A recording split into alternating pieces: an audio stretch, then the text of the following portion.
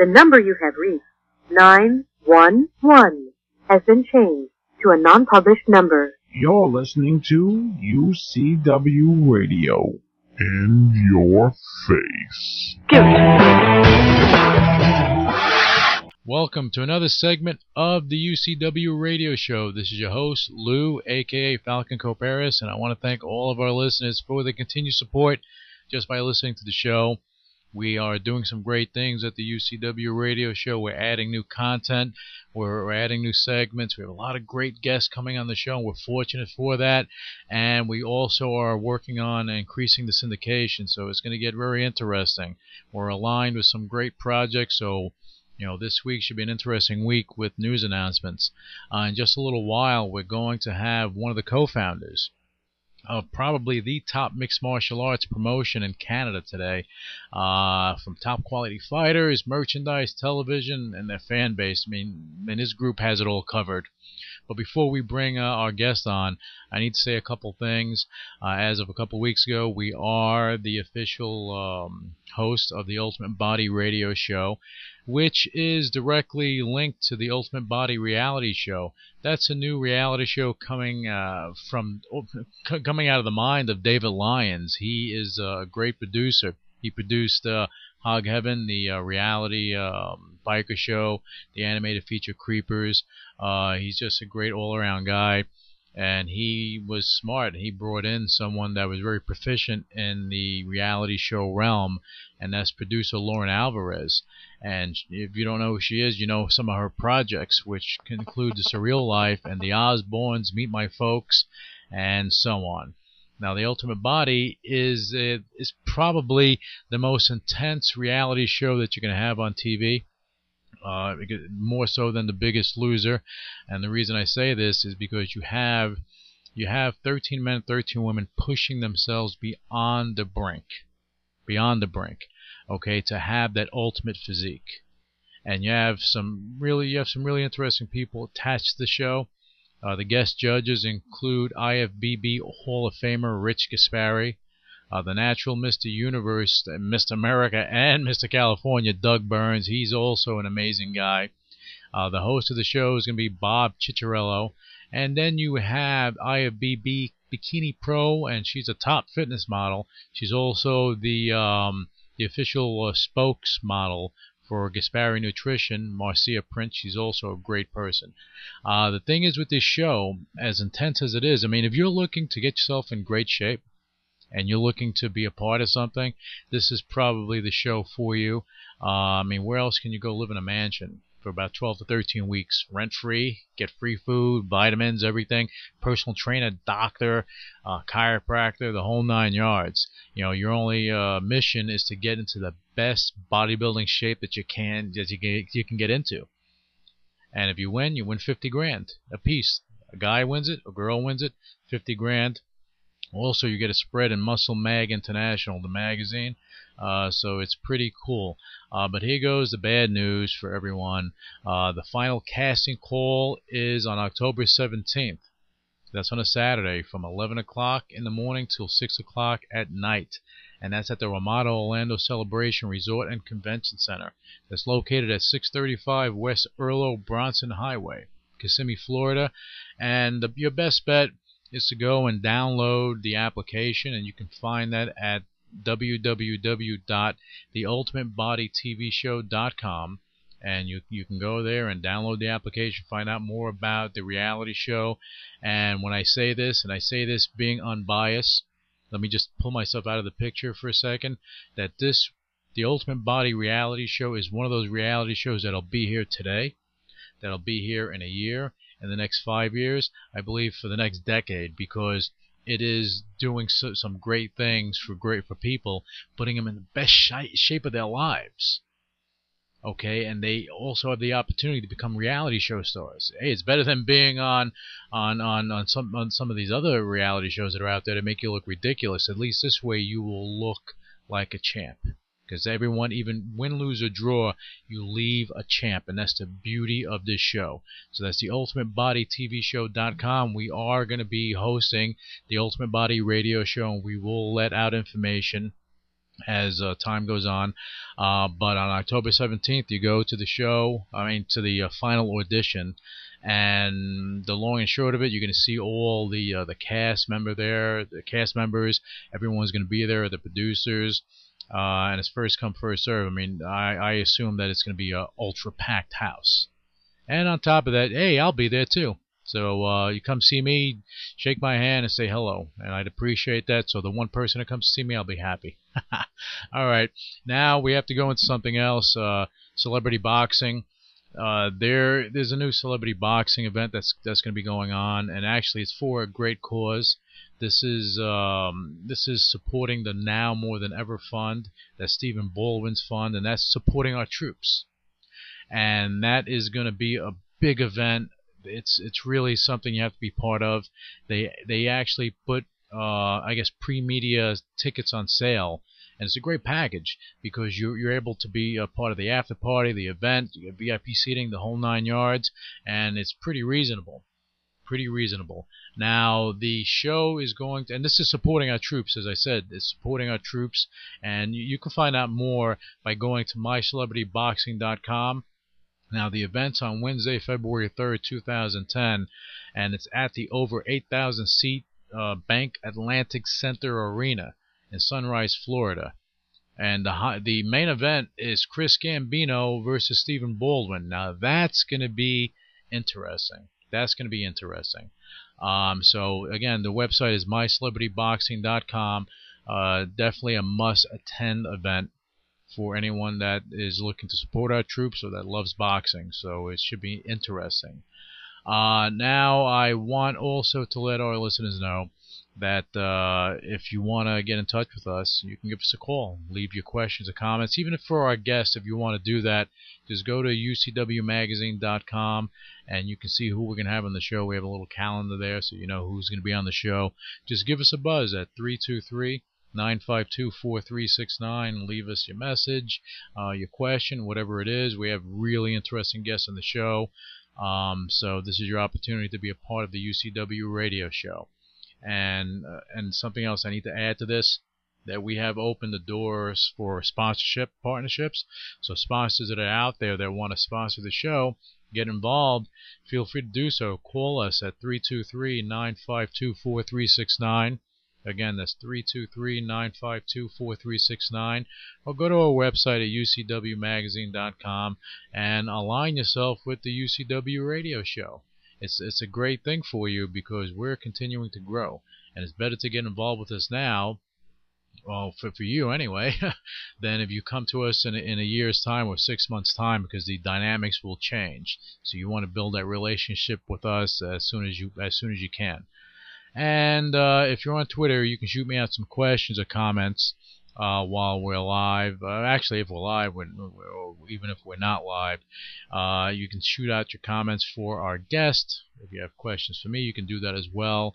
And if the comments or questions are interesting enough, they'll be included in the show when we have our guest on. Now, my Twitter name is Louis Velazquez. That's Louis Velazquez. So follow me and tweet away. Now, I also want to remind our listeners to keep in tune with the top mixed martial arts organization in the New England area. That's Cage Fighting Extreme, or CFX for short. It's run by, I call her the matriarch of mixed martial arts, Linda Shields. She runs a great promotion, great fighters, great people attached to it. And I'll tell you this much, each and every event they have, they overflow, which means they overpack the house. They sell out. So this is an organization you want to keep your eyes on. Okay, and this is one of those MMA organizations that hold their fighters, sponsors, vendors, and especially their fans in the highest regard. Now these are the signs of a great promoter. And so you want to keep on top of that. And the website is cagefx.com. Definitely keep in tune to them. Now, talking about great promoters, let's bring on one of the co-founders of Warrior One MMA, or better known as W1. Here is Jack Bateman.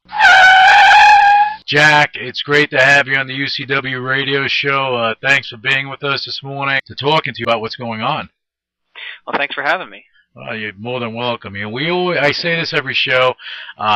Look, I really appreciate the time that our guests put aside for us because everyone's busy. You have a big event coming up, and you have a lot of stuff going on. So I do appreciate you taking out this little bit of time to let our listeners know what's going on.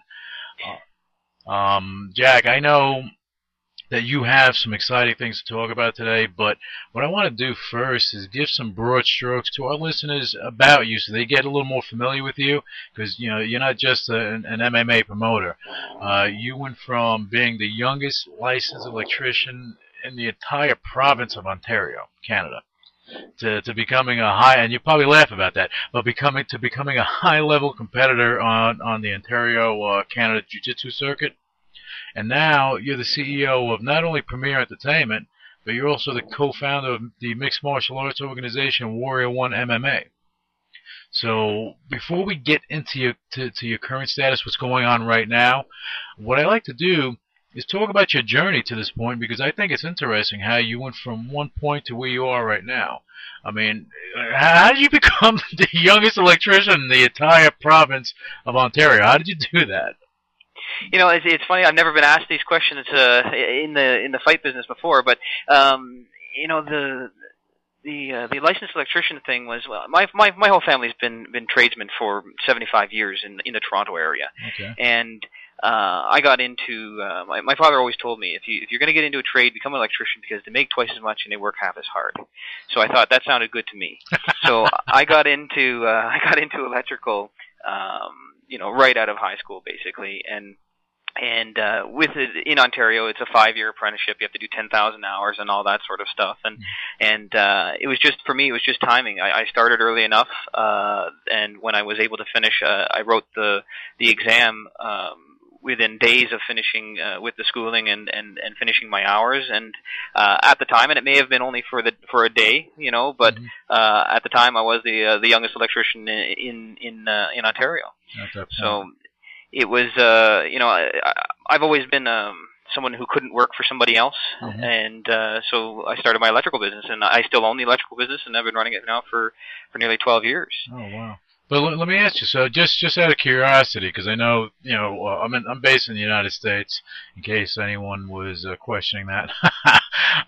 But, in the U.S., obviously, different states have different rules, but now, do you have a union, an electrical union in Canada? Of course they do, yeah. We have all kinds of unions. Obviously, the electrical union is here. I was never a union guy because I was self-employed. Okay. And I was, of course, trying to keep unions from coming into my companies. Yeah, but I don't blame you. Yeah, and I mean, being an electrician is in Canada is quite a bit different than being an electrician in the United States. In the United States, I believe you have sort of sub-trades within being an electrician. So you'll have somebody who does connections and somebody who runs pipe and things like that. Whereas in Canada, you kind of do it all.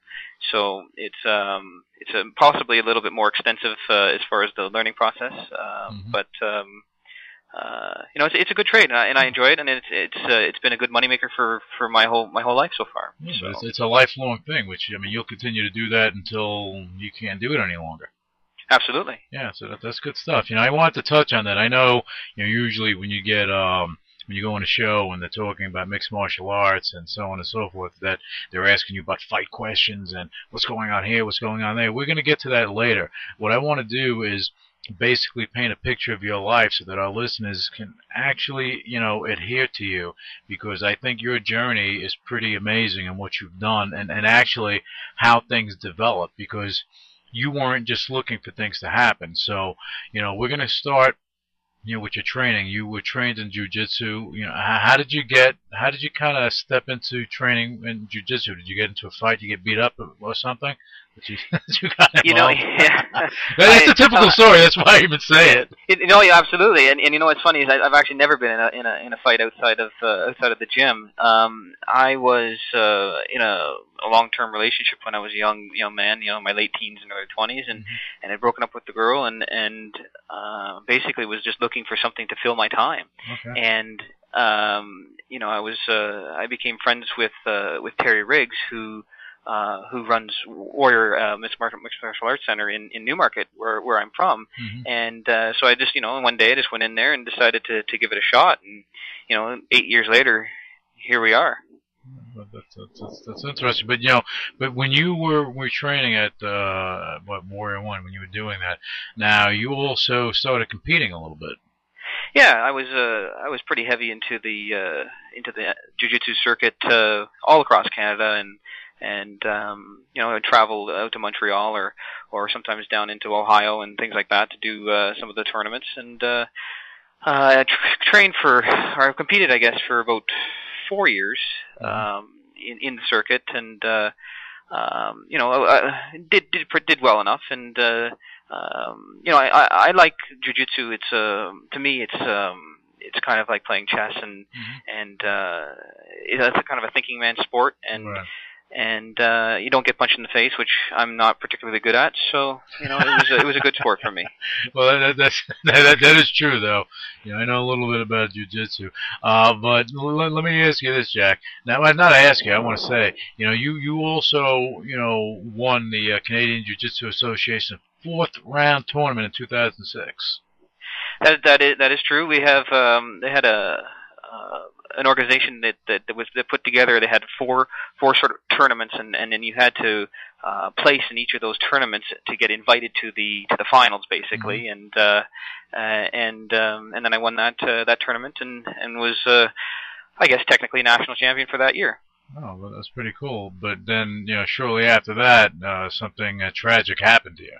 Yeah, well, when you're a 170-pound guy and you cut down to 140 pounds to fight in tournaments, sometimes it takes its toll on your body. I was actually training quite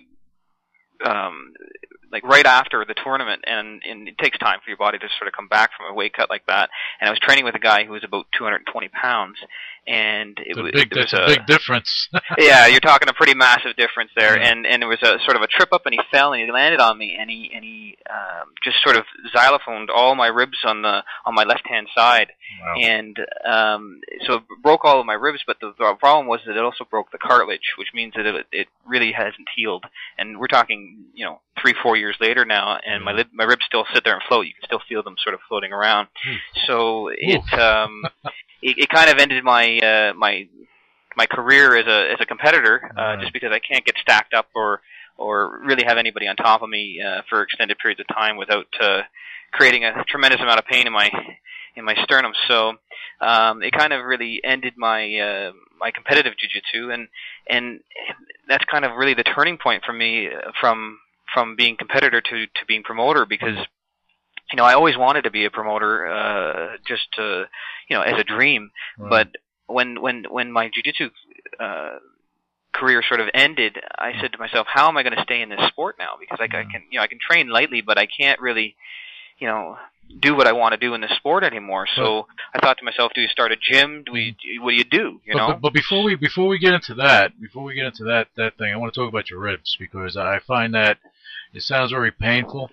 Okay, so now even, because I know, when you get injured, like even me, I've injured my shoulder, so it's taken me a long time to heal. We had Natural Mr. Universe Doug Burns on the show not too long ago, and he ripped something in his shoulder, and the doctor said it would take him about 5 years to heal, so it does take time. So, but now your ribs are floating around. Yeah, well, what it is that as the ribs attach to the sternum, it's all cartilage in the front edge there, and so what's happened is the ribs are actually not attached at the cartilage there, and if you actually put your hand on my sternum, you can actually feel the ribs sort of moving around and crunching around, cool. After 4 years, the nerves have sort of been burnt off, I guess, so it's not quite as painful as it used to be, but you concern yourself with, if you took a blow to that area, you don't want a rib breaking off and sticking it into your lungs. So. No, that'd be a problem. Especially, fighting, any woman you're with, I don't know if you're married, and if you are, but if you're with, you have to be careful doing that too when you're having quote unquote relations. So. That's some rough stuff that you're getting into, my friend. Yeah, I guess that's a story for another show, but that's that sounds. I've never heard of that. You know, that's wild. Yeah, it's not good when you go to the specialist and he puts his hand there and he feels it and goes, "What the hell is that?" Wow. And I don't like to hear that from specialists. So basically, the resolution for this is surgery. That I can't afford to take the time to be out of work, and as an electrician, which I still do, it's I can't be working in construction with broken or without coming out of surgery or taking that time off to heal. It just can't happen. So I just have to leave it until my situation changes. Maybe Warrior One will take over, and I won't have to do the electrical thing as much anymore, and then I can afford to get that done. Yeah, I mean, that's a big thing. And even when they do the surgery, you can be out for a while. Absolutely. Yeah. So, all right. I just want to touch on that because I never heard of that. And that's, actually, I'm feeling my ribs like I just don't need that problem. I have enough problems. But now you went from competing, and you at some point. You were actually, you said you had to figure out what to do because you couldn't compete anymore, and you started traveling all over the world, working with MMA guys from Pride and UFC and things of that nature. But in you doing that, we're gonna talk about that. But in you doing that, you found something really odd about the current state of MMA and some of the promoters out there. Can you tell us more about that? Because I find that interesting because that was a catalyst for you starting Warrior One. Absolutely. I traveled all around to all kinds of different organizations, both in corners of people, and so I'm really seeing sort of both sides of what goes on with these promotions, and from a fighter's perspective and from the promoter's perspective. And I'm not going to name any names, but there's so many companies out there that are just they're either run by the mob or they're affiliated. They're kind of slime bags, a lot of these guys, Mm-hmm. And I really wanted to start a company that was for the fighters, by the fighters type thing. Mm-hmm. And I think that's what we've done. Our goal was to bring a company together that the fighters could be comfortable and proud to fight for, and we're treated properly, and there's never any pay issues, and there's not we cover travel, we cover all these different things, and we just try to be sort of as business-like as possible, and really make this a proper business as opposed to just some slime bag thrown on fights, Yeah, well, I mean, there are a lot of organizations out there that actually just put together an event to do it and to make money and then call it a day. They're not so much worried about the fighters. They're not so much worried about the fans. They just want to make sure they rake in as much money as possible and then call it a day. I don't find that that's the proper thing to do in boxing or MMA or any type of thing like that. When it comes to what's going on. Any business at all. Yeah, in really. any business, because what you're doing, you're kind of, you're like a shot in the dark. You're going in. It's like you're going in, taking your thing, and you're disappearing, and you're not giving any value to the fans because they're seeing it one time, and that's it, no more. That's exactly right. And it comes down to. Sometimes maybe I may not be the best promoter because I just this past week we lost one of our opponents for somebody and we were trying to replace him, and I was talking to a guy and I actually talked him out of taking the fight because I didn't feel like it was going to be good for his his position that he was looking to go into, and it's not necessarily good because now we're struggling to find opponents for these guys, but I really don't. A lot of these guys are my friends. I've known a lot of these guys for years and years, and you don't want to see these guys going in and getting hurt or making bad business decisions either. So I think that part of our why our show is so exciting is because we make sure that we really pay attention to the matchups and make sure that those are going to be really exciting matchups and that they're fair fights and that they could go either way. And you're going to see very, very little,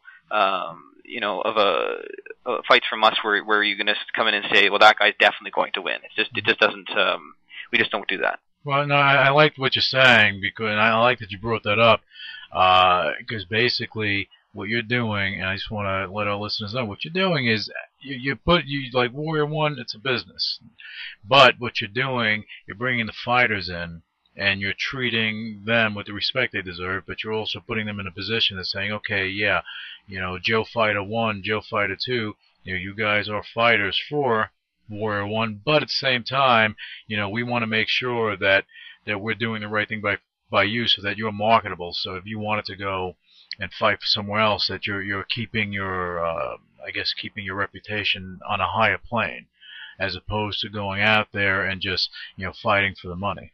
And that's a big difference when you go out there and you're just like a hired gun to go and go out there and fight anywhere. Because if you look at UFC, one thing that UFC has done, which I like, what they've done as of late, what Dana White did, is that he actually has the Ultimate Fighter TV show, and the only way you can get into UFC is going through that channel.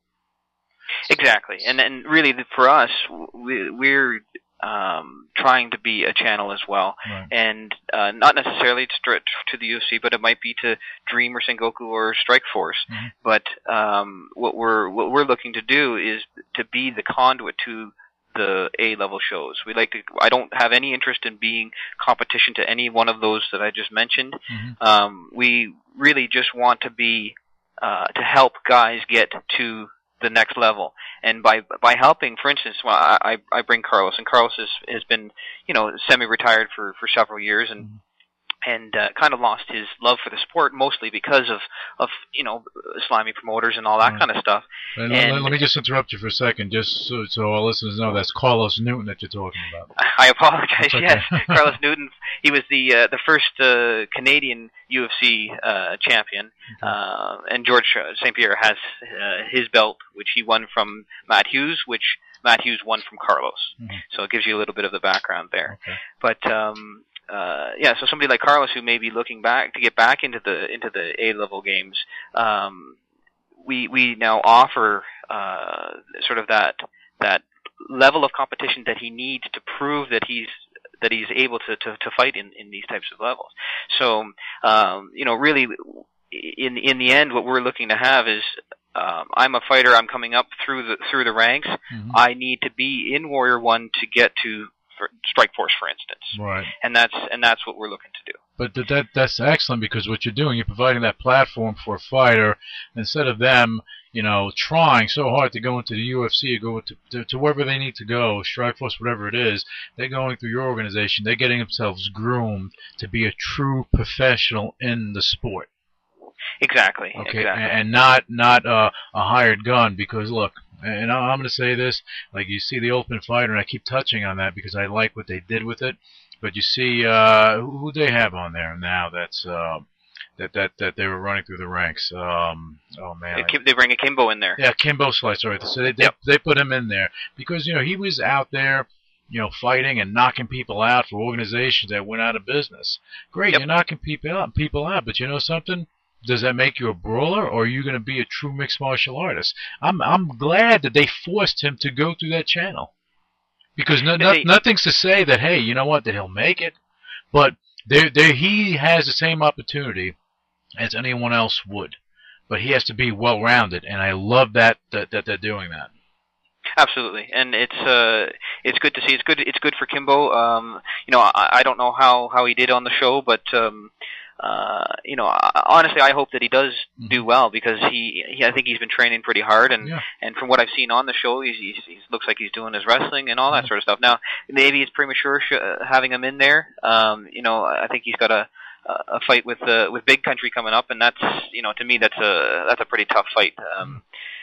But it's definitely a good grooming ground, and if we can get guys from our organization onto the Ultimate Fighter show, even if that's the direction that they want to go, then this is definitely would be a proving ground, and I don't know for sure, but I would hope that guys like Joe Silva, the matchmaker for the UFC, would have his eye on our organization and looking to see how guys are doing. Oh. And well, I think that the UFC and even the Strikeforce that came out. I'm just going to touch on this because there was an organization that came out, and the reason I'm bringing this up, so people understand that it's not how much money you have, it's the quality of what you have. That Affliction came out, had I think Trump's son, he was behind it, doing that. They put the money into it, and it failed.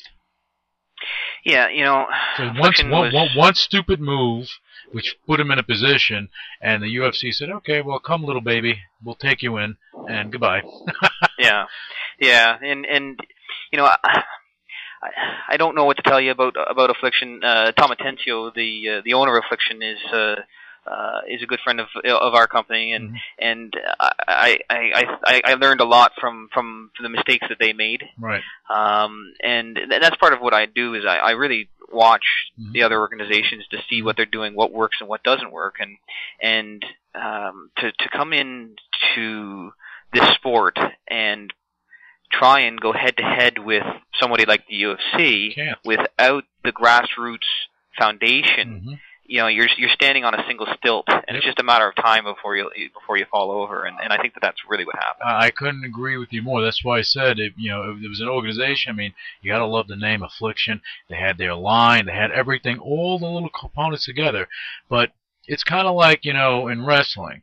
Everyone on the planet, on this whole entire planet, they think wrestling, they think WWE. Period. The end. True. I mean, there were a couple of times we had organizations that tried to go head to head, and you know what happened? Whoop, they went out, they got gobbled up by the WWE because they are the creme de la creme in professional wrestling. And mixed martial arts, this is the way it is. Dana White, he went through a lot of stuff over the past 10 years with the organization to build it up. To build it up to where he is. So he deserves everything he's getting. He deserves all the credit. He deserves even all the props that I give him. Because he's done 100%. Something. He's done something for the fighters. He took them out of fighting in backyards and in basements to taking them to Hollywood for all intents and purposes, because he created $1 billion industry. With the organization, he opened up those doors. He was they created the sport. Absolutely, they created the sport. Yep. They created the industry. Yep. They're absolutely right. And it's not like it was easy for them. No. They were over $40 million in debt at one point. Yep. That was way back in the mid '90s, where they had when you had Semaphore Entertainment, and when they owned them. I know a little bit about that, but but they had that organization. And they were developing it. They were getting a lot of opposition from all the states. But what that did, and granted they had to go through the struggle, but they needed that struggle, because all the oppositions from the states in the United States, they had to change how the fight went. So every time something happened, they had to tweak this, change that, change the rules, do this, and something, it made it a better sport. No question at all. It used to, back in the early '90s, it was I couldn't watch it. It was gross. No, you knock somebody's teeth out and you keep going. Hit them, groin shots and all that stuff. It was terrible. And with all the pressures from the senators and all those people that were trying to get rid of this sport, it really forced it to turn into the sport that you see today. And I love the sport that it is today. I think it's fantastic, and I think some of the hardcore guys from back in the day don't like where it is today. But if it hadn't gone this direction, there's just no way that I'd be sitting here talking to you on the radio today. No, not at all. And it evolved. That's the key word. There was an evolution process. Because if you look, and I keep touching on pro wrestling, because they went along the same lines. Way back when, in the Bruno Sammartino days, you had all these guys wrestling with the cauliflower ears. Even though everything is a stage, they were doing a lot of shoot fighting, and people were actually, a lot of things were happening physically. You were getting your ears ripped off. Things happened. But then it evolved to what it is today. Sports entertainment, period, the end. That's what they're doing. Okay. And $1 billion industry. And $1 billion industry. So now you take the WWE, billion of Vince McMahon, a lot of people have a lot of things to say about him. I've had nothing but nice things to say about him, only due to the fact that he is probably one of the hardest working men in sports entertainment. Beyond the wrestlers, absolutely, and I think that you're going to look at Dana White in the same light. No doubt. I was just going to say that he's probably the hardest working man in MMA for everything that he's done with him and his team. And he wasn't a solo act; it was him and his team. But he developed something fantastic, and it actually, as you said, it opened up doors for Warrior One, and as well as other organizations. There's an organization in Massachusetts, and believe it or not, is run by a woman. Linda Shields. She's doing a fantastic job with KJFX over there, and that is along the lines of Warrior One. It's very interesting, but the UFC actually opened up the doors for certain organizations to open up and flourish. And it's okay to be a feeder organization for the UFC. There's nothing wrong with that. Absolutely, and really, the UFC will really need a company like mine, because if you don't have companies like mine, then they don't have any fights when they get to get to the UFC. Right. So it's this is we are the foundation that the UFC is built on, even though it was built from the top down. Yeah. So. Yeah, it's definitely a strange business, and I don't necessarily agree with everything that the UFC does, but everything that they do is scrutinized, so it's difficult to be right all of the time. I'm sure there's things that I've done that that get passed by the wayside that no one even notices. But if I was the UFC, that would be headline news. No doubt about it. But when you're the front man or the front organization in an industry, you will be criticized, scrutinized, and everybody will look at you crooked because you're in the spotlight. But you know something? At the end of the day, UFC, what have they done? They've created such a marketing machine. And Dana White, he was on CNBC not too long ago talking about the UFC gyms they're going to start launching, and that's going to be throughout the world. They're going to have gyms where you work out and you're doing mixed martial arts and all that other stuff. So it becomes very interesting because he created a vehicle that can also give the fighters, he has given the fighters an opportunity to create a business within his business. Exactly. Yeah, and it's and they're doing more things than just the gym. For instance, I live here in Toronto, which is in Ontario in Canada, and MMA is illegal in Ontario, just like it is in New York State. Yes.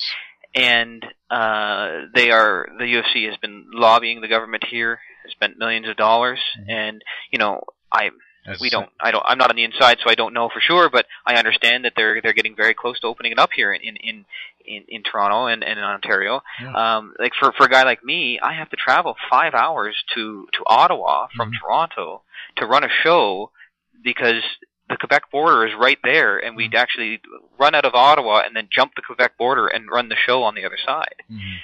So it makes for very difficult times for us, not being from the area and having to travel all this distance just to run our shows.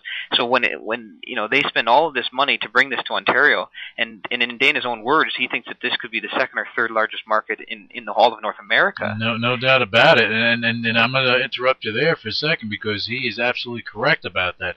Canada's a big place, and when you think Canada and you think you have hockey, you have a lot of physical things. You had Stu Hart, who had when he was alive, he had the dungeon over there. His family, his sons deal with that now. But you have a lot of hardcore fans in Canada that adhere to their teams, whether it be hockey or whatever it may be. They adhere to their teams. So if you have mixed martial arts over there, they're going to adhere to the organization. That's what the UFC wants. And that's absolutely. They're definitely loyal to the organizations like that, and Ontario, Quebec, and maybe Toronto specifically, it's just such a hot spot for MMA. There's for a province that has the sport is illegal, there's got to be 100 gyms just in the Toronto area. And we're producing just tremendous talent. And right now, and this is the problem, is that right now, when you look at the UFC and you look at the fighters who are in the UFC, they all come from Quebec because it's legal in Quebec. Your George St. Pierre's, your Patrick Cotes, your Jonathan Goulets, all these different guys. David Loiseau, all those guys. So it's they're all from Quebec, and it's because it's legal there. So when you open up Ontario, you wait to see the influx of fighters that are able to fight day to day or weekend to weekend. And build themselves here in Ontario. You're going to see a huge influx of English-speaking Canadian fighters in the UFC. No, I believe that totally. And the thing is, too, I think what was going on in Ontario is like in New York, where it's illegal to have those type of events over here. But, I think that the UFC, without them, there would be no MMA anywhere. I remember in the 90s, they were trying to bring MMA from Thailand, but it was like no holds barred fighting. That's what they called it back then. Okay, Sure. and they tried to bring it from Thailand into the United States into Florida, and they got hit with a lot of opposition. There was nowhere to have the event, and it never happened. But the UFC paves the way, and they're doing that. Yeah, let them go lobby, let them do what they have to do. It's just a matter of time before they legalize it in New York. It's a matter of time before they legalize it in Ontario. And I tell you this much: once all that happens, you're going to have, as you said, you're going to have an influx of fighters from different areas now. It's going to be like, oh, wow, XYZ fighter from Ontario, XYZ fighter from New York. Now all of a sudden becomes interesting. Absolutely, yeah. And it changes the dynamic of my business completely, because right now I'm the only organization that's sort of around that represents Ontario. Right. We bring in about half of our fighters that are Ontario fighters, and the problem is that when you're a sort of a half regional national promotion like we are, my business is selling seats. Mm-hmm. So when I bring in too many outsiders, the seat sales go down because you don't have local guys in the shows that are selling the tickets. Right. So it's really hard for me to bring a guy from Toronto all the way to Ottawa, for instance, to fight when he's only going to sell 10 tickets from Toronto where people will take the travel, as opposed to if he was in town, he might sell 100 tickets. Right, and then on top of that, with these fighters, and this is interesting too, because a lot of people think, well, you're a mixed martial artist, that's all you do. These guys have day jobs. They can't just leave for 3-4 days to go fight in a different area, and that's okay. They have to work. Because as at this level, you're not making a ton of money. Well, exactly. They're not making a living as mixed martial artists from me. When we talk to these guys and negotiate with these guys, that's exactly what we're saying. Listen, we're not trying to make you a living right at this point, but what we are trying to do is offer you the opportunity to make a living in this sport. Right.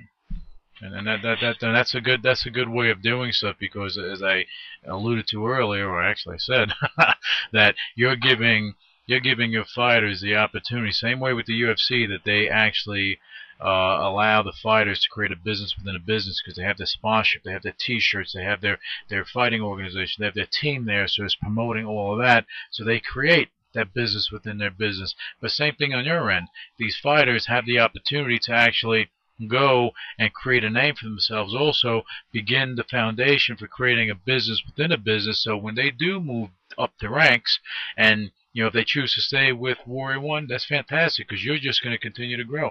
But if they choose to go to a Strikeforce or UFC, whatever it may be, at least they have everything in order, so they're prepared for that. Absolutely, and for us, the way that we look at it is that both of those options are good for us. Mm-hmm. When somebody moves on, every time somebody moves on to a bigger show, it reinforces the fact that we're the conduit to get to these bigger shows, right. and that's what brings in the better and the better talent. Right. Some of these B-level shows like ours are the most exciting fights you've ever seen. Yeah. Every fight that I've ever had has been as exciting as the best of the UFCs you've ever seen, because these guys are, first of all, they're hungry. Mm-hmm. And second of all, there may still be some holes in their game somewhere, so you definitely get some really good battles. It's super exciting to watch. Yeah, but that's good, because they get to hone their skills, work on the stuff they need to work on, and get everything in order, and actually stay with a good organization and just show their best stuff. Because right now, let me ask you something. I'm just curious. Now, right now, are you televised at all? We are actually. We're on a company called The Score, and The Score is one of the largest sports networks in Canada. It's everything's filmed in high definition, so it's when you watch the UFC or Strikeforce, our production is identical as far as quality is concerned. Mm-hmm. And as it sits right now, I'm not 100%, but I think in English-speaking North America, we could be the third largest market for televised. I think we have almost 8 million people on the two networks that we air on. So what happens is we're produced by The Score, and then second tier it heads down to something called the Fight Network, and so we have nearly 8 million subscribers for that, and we're super pleased to have them with us, because it really helps with the branding of our company, right. and that's sort of how we've become a half national, half regional promotion, because our main card is a national level, and then our undercard is is the regional level. Well, I mean, you have to do that to bring the people in, because at the end of the day, as you said, and it's about putting the asses in the seat. If you can't do that, it's hard to sustain the organization because, it's business 101. You sell tickets, you get money, you have a revenue stream, then you're putting on a great show, Absolutely. and that's it. But, you have TV, so now with the fighters, look, the long and short of it, if I can't do that. Well, I guess I can do that, but this is a young man's sport anyway. So you're going in there as a young fighter, you have the opportunity to align or be part of Warrior One. You hone your skills, you train. All of a sudden you're fighting. All of a sudden you're on TV. So chances are, and I'm going to say you have a very good chance that someone from the UFC or Strikeforce. And this is a very good show. I guarantee you that they're watching the show. Reason being is that they have to keep on top of the industry, so they're watching this. They want to see who's coming up. They may not be. They may not be saying, "Okay, I'm making it public," saying, "Well, this is what we're doing." But come on, you're a baseball. You own a baseball team. Yeah, you're doing research on everything else. You have a boxer. You own a boxing organization. You're looking at the other boxing organizations. You need to keep up on the industry. So yeah, chances are. There's a dunk shot that they're looking at this, which is good for the fighters. So that's something that they probably don't know, but I'm glad we're touching on this during this show because they should know what Warrior One is about and what you're doing for them.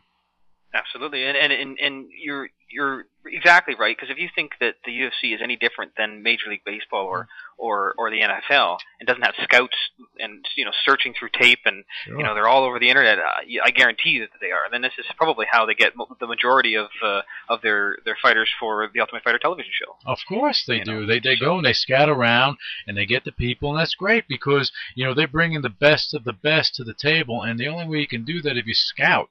And if you have people looking around saying, well, who's this, who's that? You may have a fighter that's fighting for you, and maybe they don't want to go to the Ultimate Fighter. Maybe they didn't even think about it. Maybe they're fighting with you, but they're getting televised, and UFC approaches them. Or approaches Absolutely. them through you. And that's okay, too, because, you're not looking to compete with the UFC at all. Nope. You're no, looking... I would love for them to come to me and say, I'd like to take this fighter from you, and I would, even if the person was in an exclusive long-term contract, I would cut that contract and allow them to move on. Yeah, because... It's our goal. Right, but your thing, and this is a big thing for Warrior One, is that you're looking out for the best interest of your fighters. And really we are. It sounds like a cliche, but we are. We tell them up front, this is not something you're going to make $1 million doing with us. But what we are going to do is we're going to promote you the best that we can. We're going to get you on television. We're going to get you the fights that you need to win. Mm-hmm. And I'm not going to help them win that fight. But if you continue to win and we put these fights together, I guarantee you will get picked up by somebody. If you do your job in the ring, we'll do our job outside of the ring. Well, Jack, I'm going to tell you something just in case, people out there actually, if they had any doubt in their mind that, Warrior One is a top tier organization. What I mean by top tier is that you guys do the right things all around, and I see that. And if they had any doubt, they should just look at this show, because we only bring decent people, good people on the show. We only bring people that we feel that are doing the right thing in general and have an inspiring story. That's why you're on this show. Well, I appreciate that. Yeah, it's not just about, well, you're promoting an MMA show, let's bring you on. No. You will find a limited amount of people. Maybe you're one of two organizations that we've had on the show. The only other organization that we may have, if ever it happens, would be the UFC. But beyond that, we're not interested in just bringing people on the show to promote themselves. That's not what it's about. I want people to understand the story here, because I want the fighters, your fighters, I want the listeners, your fans, people that are following Warrior One, say, hey, you know what? They are doing the best they can do. They are doing the best they can do for the fighters. They're doing the best that they can do for the industry. And I know I'm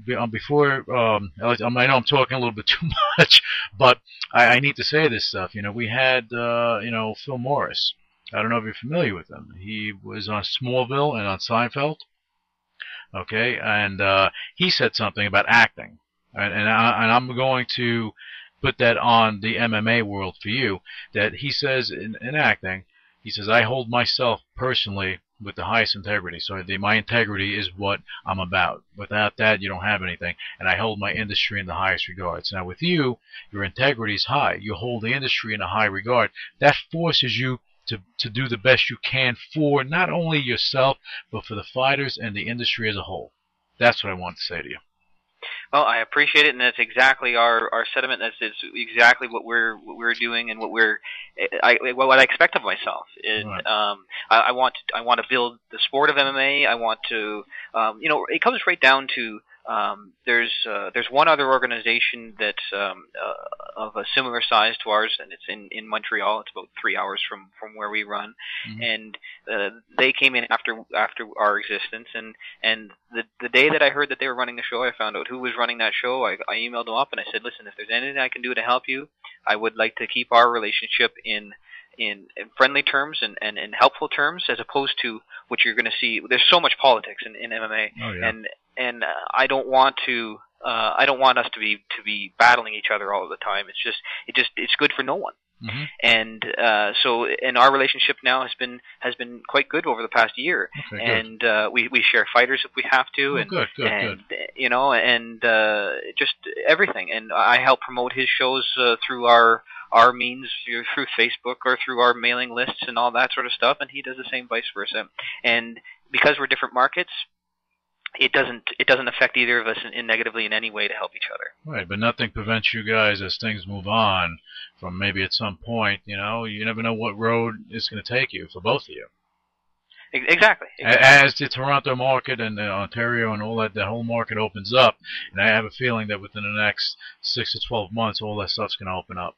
That's our feeling as well. And really, we came into existence with the intention of building ourselves in the Quebec market, and as a proving grounds and as a test for ourselves to make sure that when the Ontario market does open up, that we're the man.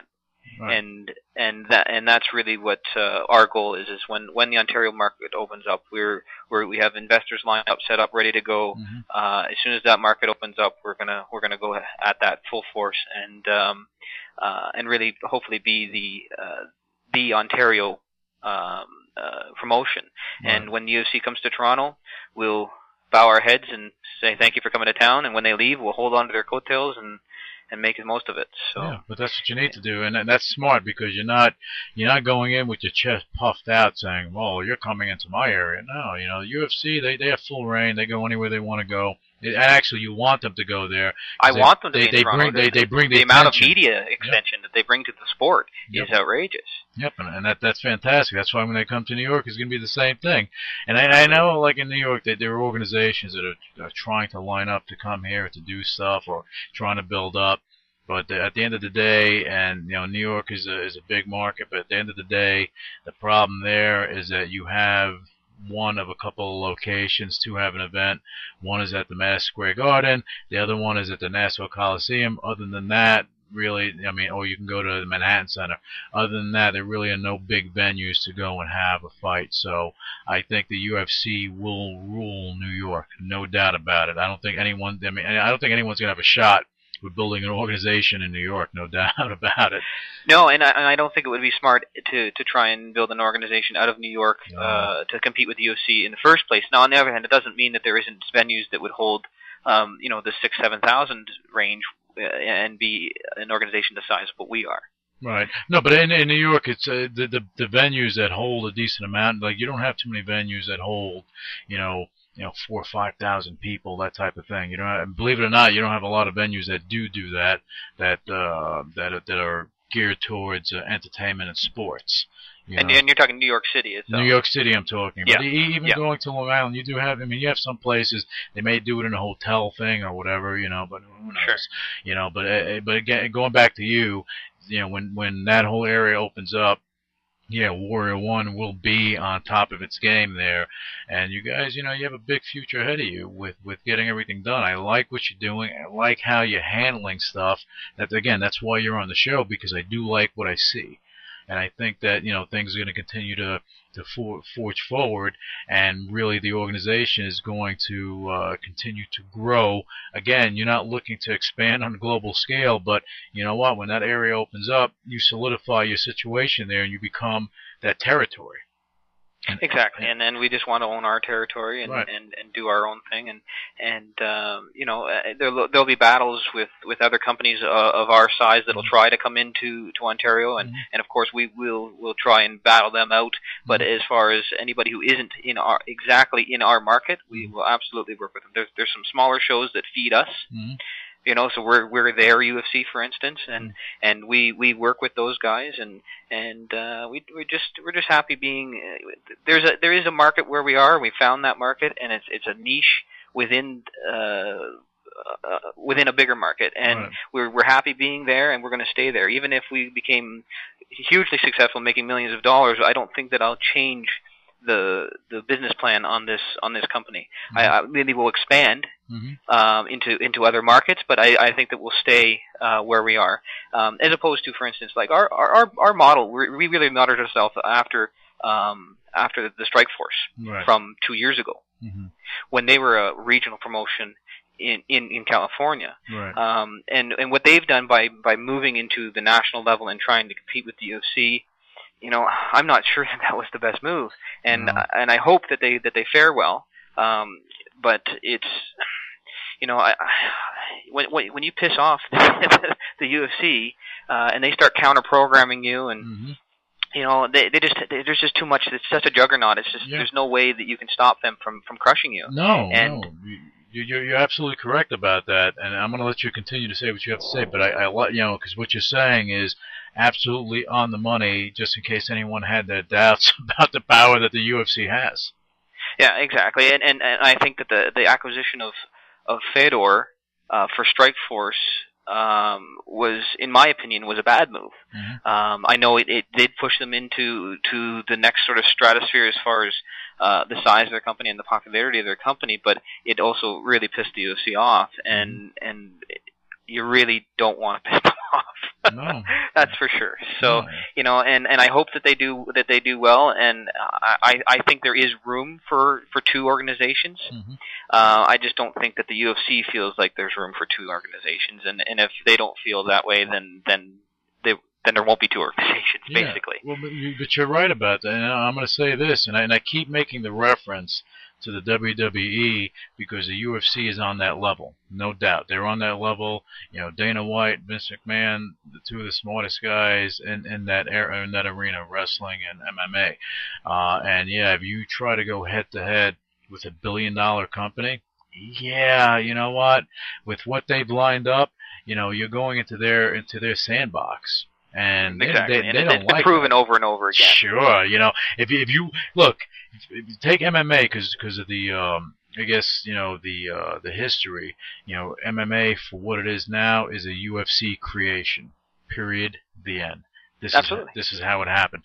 Now, and I keep making reference to this, but WWE, way back when, there were territories throughout the United States. They went and gobbled everybody up, became a national organization. Every organization that tried to go national, to go head-to-head with them, they got gobbled up and they got thrown out of business. No amount of money behind them. Even Ted Turner was behind WCW, and that organization fell. Now with UFC, look what happened. Look what happened with Affliction. A mistake, a stupid mistake, and I'm saying it, a stupid mistake on their end by putting them, in a corner.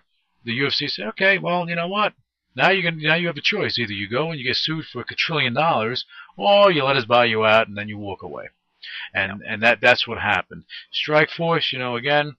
Were they better as a regional? Yeah, probably. I mean, I wouldn't unless you have, I'm going to say, probably in the vicinity of 100 million or so behind you. Going head to head with the UFC is not the smartest thing in the world. You may think, hey, you know what? I'm going to do it because we can do it. We have a great organization, but as you said, counter programming, things like that, marketing 101. If you can't get people there to watch you and put the asses in the seat, chances of you surviving are slim to none because you're not going to get the sponsorship dollars that are going to back you up. Exactly, and the money that you have to put out in fighter salaries, just this is what happened. I believe with Affliction is you're paying a guy like Fedor, and they were paying ridiculous money. They were paying millions of dollars to Fedor. They paid Orlovsky $1.5 million. They paid Ben Rothwell, I think they paid him $500,000. You know, when these guys would be making in the UFC even, they would be making $100,000 or $200,000 at the most. And to be paying guys millions of dollars, I think that their purse was up near $4 million. And if you're not putting 20,000 people in a stadium, you're not going to cover that for seats. And if you don't have millions of dollars in advertising, the numbers just don't line up. Right. You know, and you can't force it. It's not, you know, I really found this out. In this sport, it's not if you build it, they will come. It just doesn't work that way. Nope. You know, you can put I could bring Fedor in. And into the Bell Center and the 21,000 people in Montreal, and I don't even think I could make money. No, you would lose. You would lose your shirt on that deal because you know something.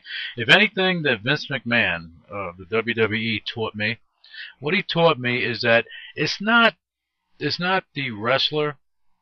And the same thing with Dana White. It's not the mixed martial artist or the wrestler that makes the organization. It's the organization that makes you who you are. So if you're not, if you think that you can stand alone and be the biggest star in the world, go right ahead. But without an organization to go with, what's going to happen? Hey, give it a couple of years. You know what? You're going to be the guy that says, oh, yeah, he used to be. As opposed to, yeah, he is. You know, so that's a big thing there. That's why, you know, that whole thing with going head to head with UFC, I think is a big mistake, and I think what you're doing is on the money. It's going to give you longevity. It's great for your fighters. You're putting on a quality show. You have TV. You have all this stuff going on, Jack. And you know the bottom line is you and Ian, you guys, put this together. Yeah, and it's Ian. It's a funny story. I'll give you a little bit of background on the whole thing. Ian and I were actually working for another organization. And I'm going to interrupt you one time, but that's Ian Brewster, just for our listeners to be aware. Yeah, Ian Brewster is my chief operations officer, and he's a brilliant man. He's a PhD in physics, and he's in MMA. It's hilarious. He's almost a genius, and for him to be in this sport is just so not expected. Right. But he loves the sport and loves to help out. And just to give you an idea of how the whole W1 sort of started, W1 we call Warrior 1 W1 for short term. We were both working with another organization, and we were kind of getting dicked around by these guys. And it was only by chance we were sitting at a boxing fight, and we sat down side by side and we were talking, and we both realized at that point that we were getting sort of really not treated properly with these guys. And I said to him, well, if that's the case, then why don't we just go out and start our own, Right.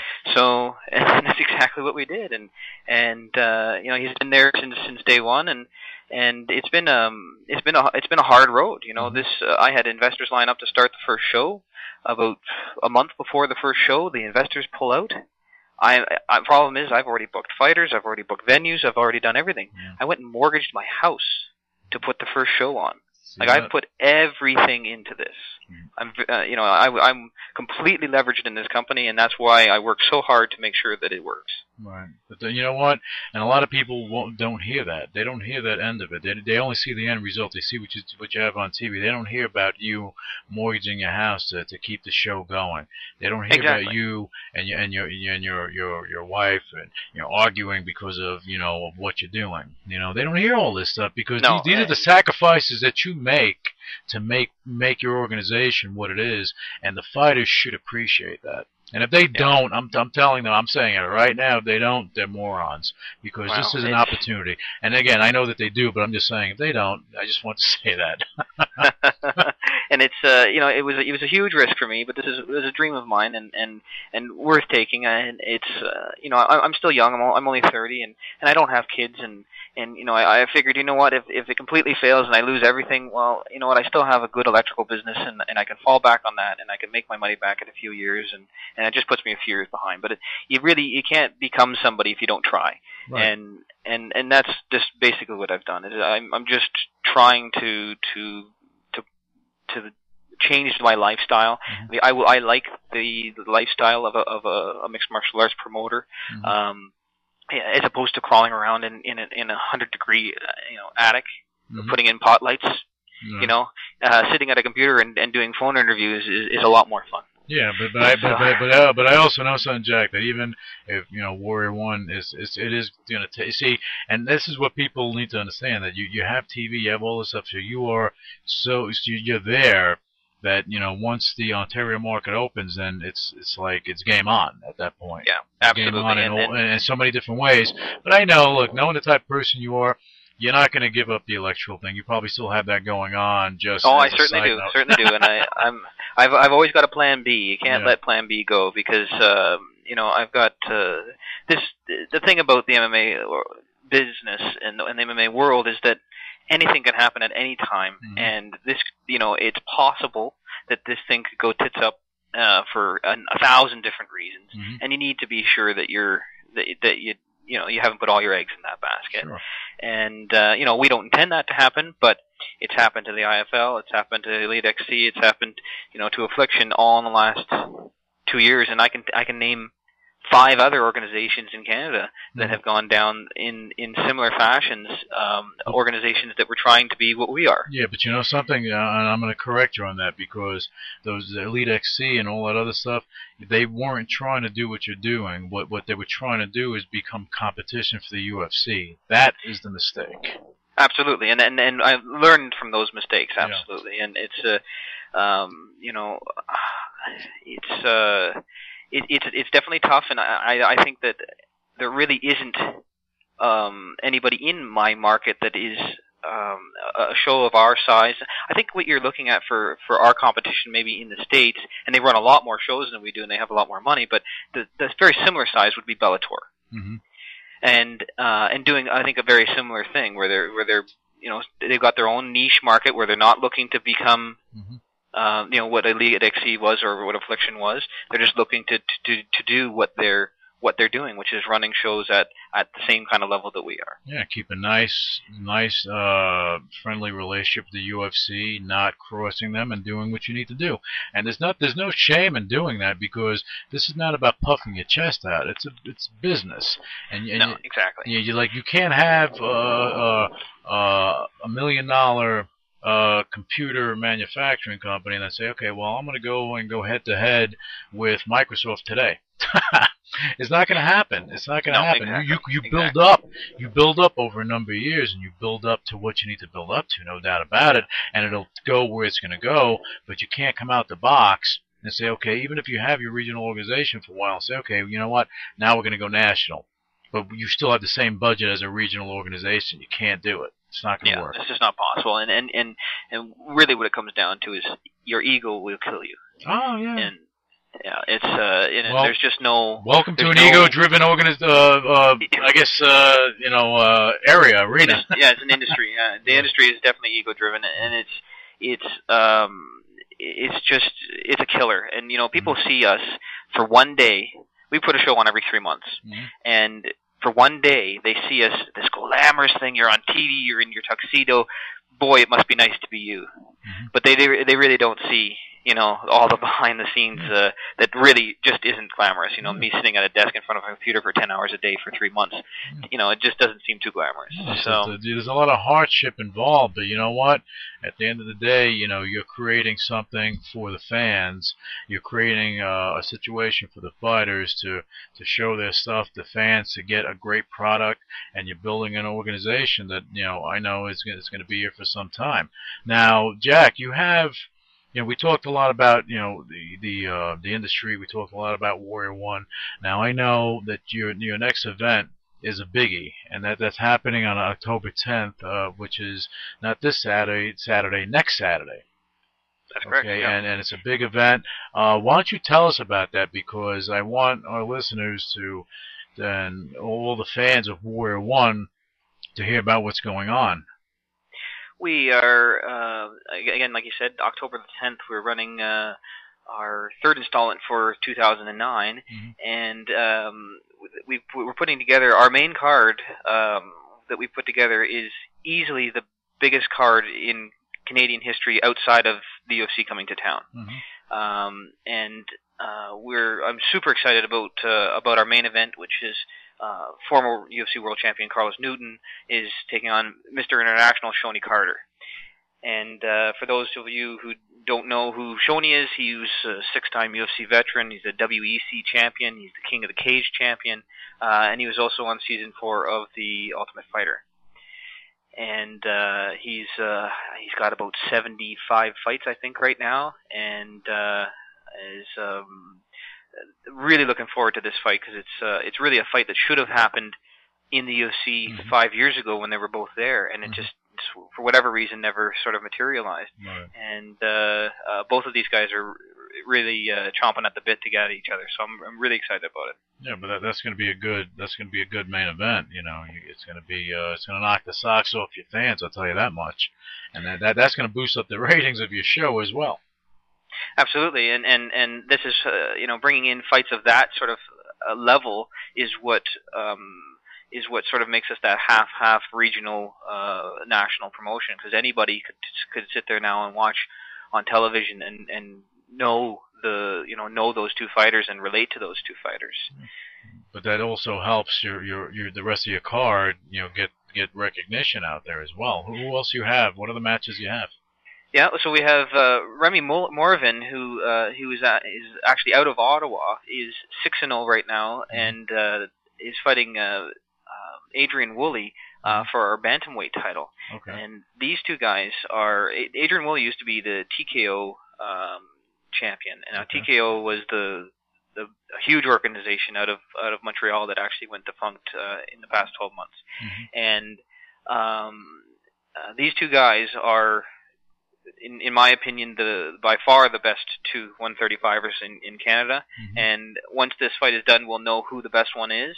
And the shame of it for us is that we may lose one of those guys to the WEC or to one of these other organizations after this fight, because both of these guys are really top notch. Woolley is a nearly Olympic level wrestler, and Remy is a jiu-jitsu wizard. He trains at the Ottawa Academy of Martial Arts, which is tied in, and they ship their guys down to see Greg Jackson, and he's been down there training for 6 weeks, I think, for this fight, and so these guys are taking this very, very seriously, and it's going to be fireworks. It's going to be, and especially these lightweight guys. I love the lightweight divisions. You got swift action. So much action, yeah, absolutely. So much action. Grappling's quick, slipping out, going in, quick kicks, punches. Yeah, you have a lot of lightning stuff going on, no doubt about it.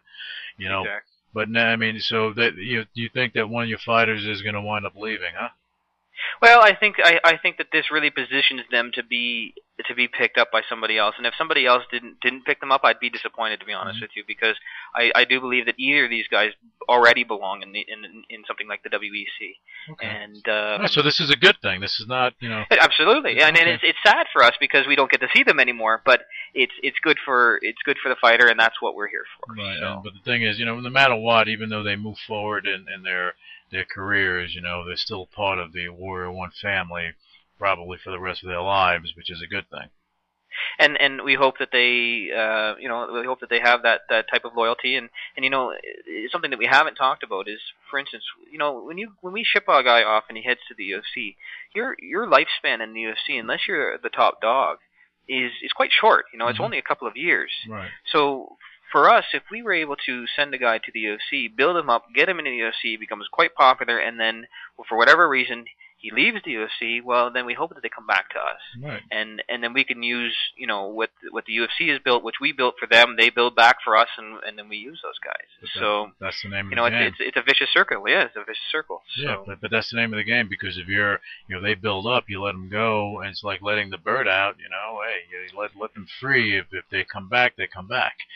Exactly. But you know, they're all these fighters are given an opportunity to be showcased, and I would hope, and it would be, you know, I think it would be very disrespectful. I think it would actually suck if they didn't hold your organization in the highest regard with the way you treat them.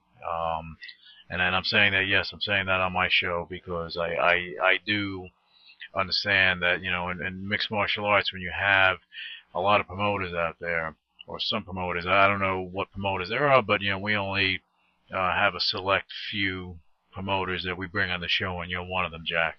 But you have a lot of promoters out there that don't do the right thing for the fighters. Now, if they're not doing the right thing for the fighters, and the fighter aligns with Warrior One, and they don't think you're doing the right thing, you know, it's like, you don't like it here, go see if the grass is greener. All that's going to happen, you may find grass that's brown.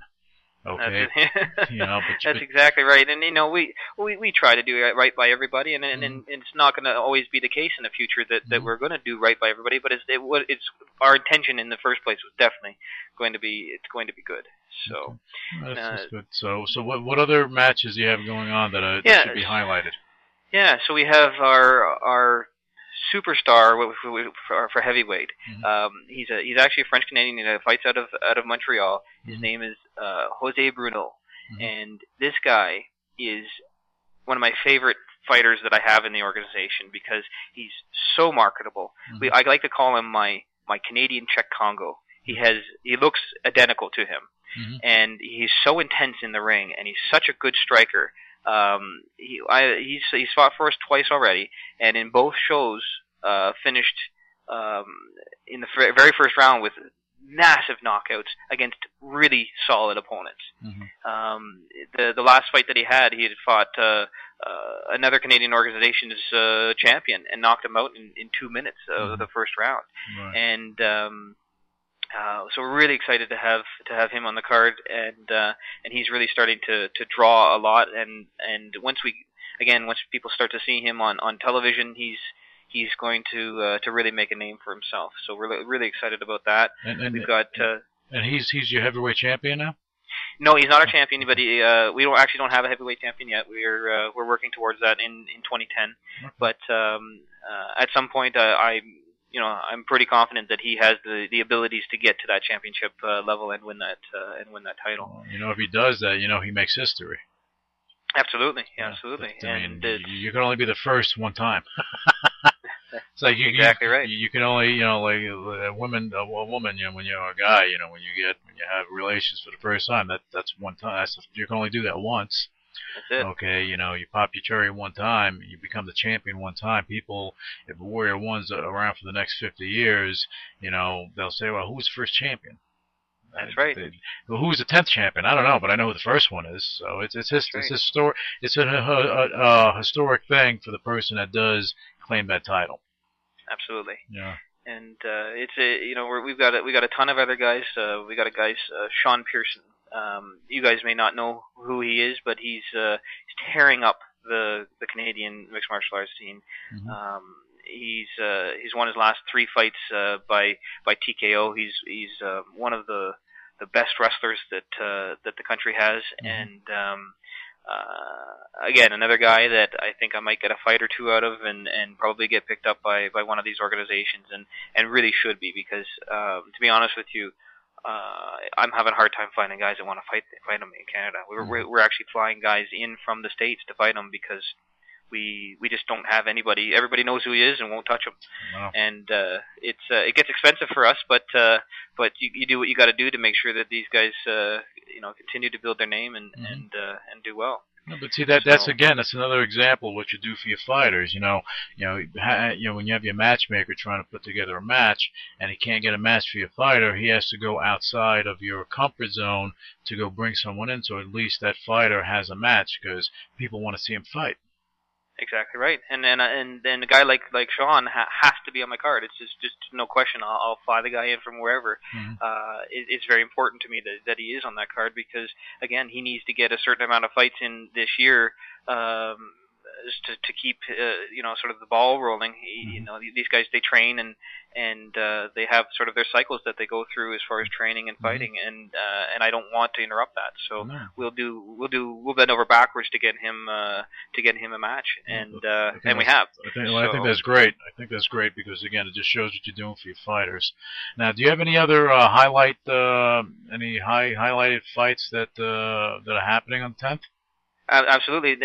This we have a lightweight fight, or I guess this is a featherweight fight at 145 pounds. Now this is a fight that's a little bit closer to my heart than maybe some of the others because both of these fighters we've built from zero. Right. They had their very first fights with us, and now they're up to their title shot, and it's just been fantastic to see the growth of both of these guys over the past couple of years, and I'm talking about Tom Waters versus Mike Hong, and they're actually our third from the top on the card, and these are a guy like, for instance, let's talk about Tom for a second. Here's a guy who was an excellent amateur fighter. I saw him fight in Chicago several times. He was the King of the Ring champion for amateur in Chicago at 155 pounds. And when I brought him in, originally we brought him in at 155 pounds to Warrior One, and he destroyed his opponent. And I looked at him. I said, I think you can make 145 pounds.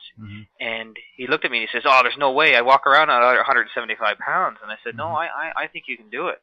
And here he is, in June, comes back at 145 pounds, makes weight. The guy's massive for 145 pounds, and he's really changed, his training. He's got personal trainers now. He's really turned himself into a professional, and the amount of growth that I've seen in him in the last 8 or 9 months is astonishing. And that's a name that nobody's going to know, and I'm willing to put donuts to dollars that eventually you will know who he is at 145 pounds. Yeah, but that's great because you gave him the opportunity to groom as a professional. So I think someone like that will at some point get the attention of a UFC or a WEC. It's going to happen. Absolutely, and we did everything in our power with our fighters. We have personal trainers, and when a fighter comes to me and says that he's looking to change and looking to become better, we actually set them up. I don't pay for it, but we do set them up with these guys and make sure that they get the right trainers and to better everyone. And the advantages to having strength trainers is so apparent to me now.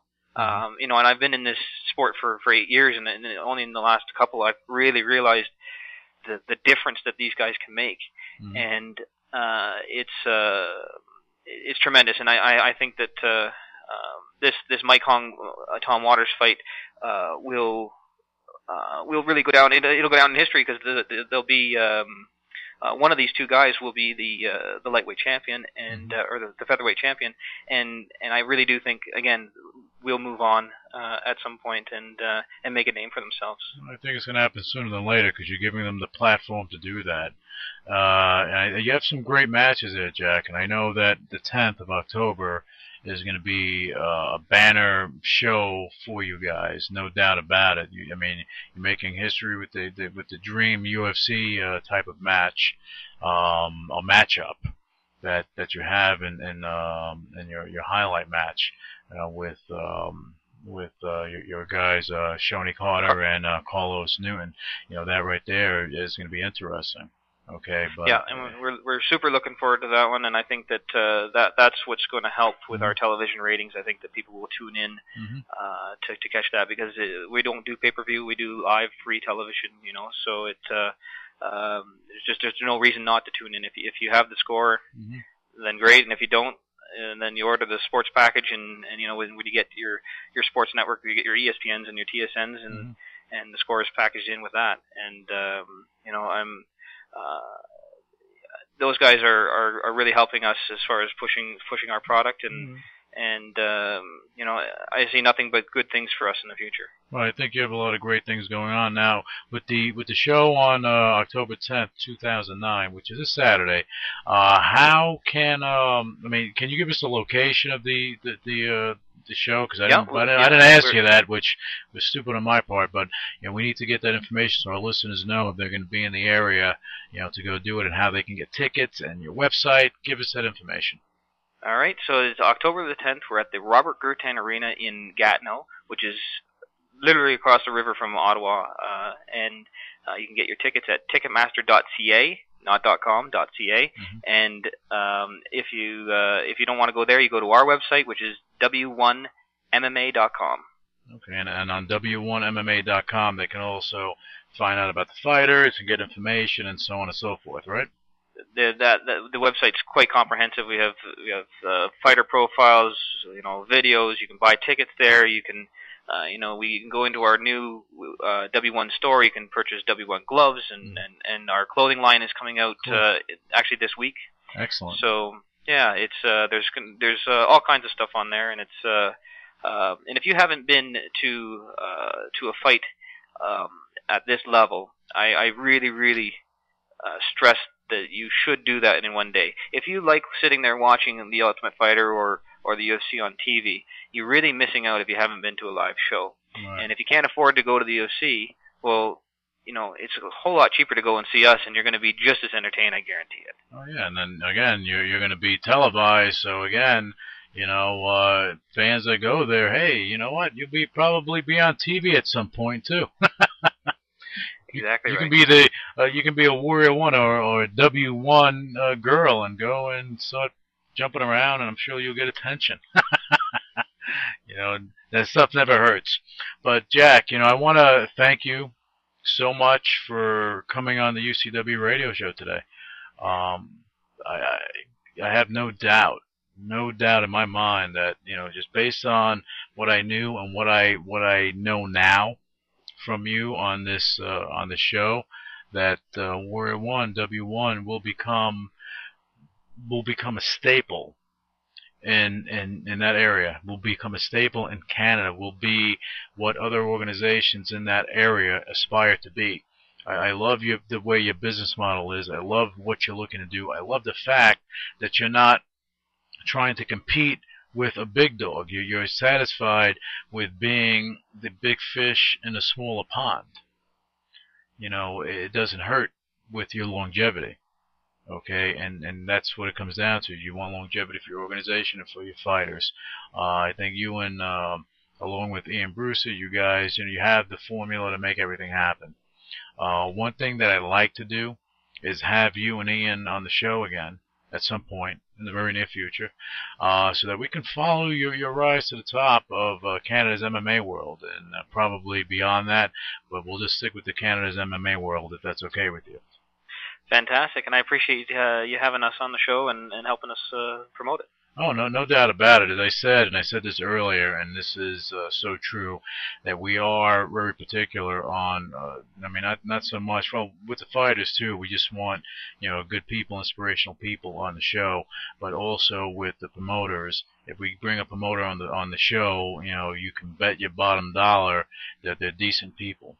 We won't have any just random promoters on the show to promote their event. That's not what this is about. This is about a story about Jack Bateman, what you've done, the sacrifice you made, and where you're at right now, and where Warrior 1 is. This is what this show was about today, and I think we did a good job in telling that story. I think you did a good job telling that story. Thanks for having me. You got it, Jack, and I'm sure that not this Saturday, but the following Saturday, you're going to have a blockbuster event. I want to hear about it, so make sure you get back to me so that we can follow up with you on that. Absolutely. Okay, great. All right, coming up on the UCW radio show, we have international supermodel and delisted mainstay Phoebe Price. We have Damon Wilson, a.k.a. Lamont from Sanford and Son. We have Last Chance for Animals. You may have seen him on The Dog Whisperer, Chris DeRose. He's a great guy. We have Australian author Suzanne Leal. She's going to be on the show. We also have current fighters on the Warrior One MMA card that's going to be happening on October 10th, 2009. Former UFC World Champion Carlos de Ronan Newton and Mr. International Shoney Carter. They're going to be on the show, and that should be interesting. If you agree with me, Jack, that should be very interesting. I definitely do, because Shoney is one of the most entertaining people I've ever met. Yeah, well, he's going to bring a little flash and pizzazz to the UCW radio show, and we also have a very special guest coming on this week. He's a TV and film producer. He's a famed Hollywood mainstay, and his name is Brett Hudson. I'm honored to have him on the show at some point this week. And yes, that is Kate Hudson's uncle, and he is part of the Hudson brothers, so he has a lot to say, and it's going to be a very interesting show. So you can just go to the UCWmagazine.com. You can go to that website. That's the UCW official website. You can go there and find out more about who's going to be on the show, what's happening, and listen to the shows that we had, and find out more about some of the awesome guests that we have on the show. Initiating shutdown sequence. What is your major malfunction? So let it be written. So let it be done. Ladies and gentlemen, my mother thanks you, my father thanks you, my sister thanks you, and I thank you.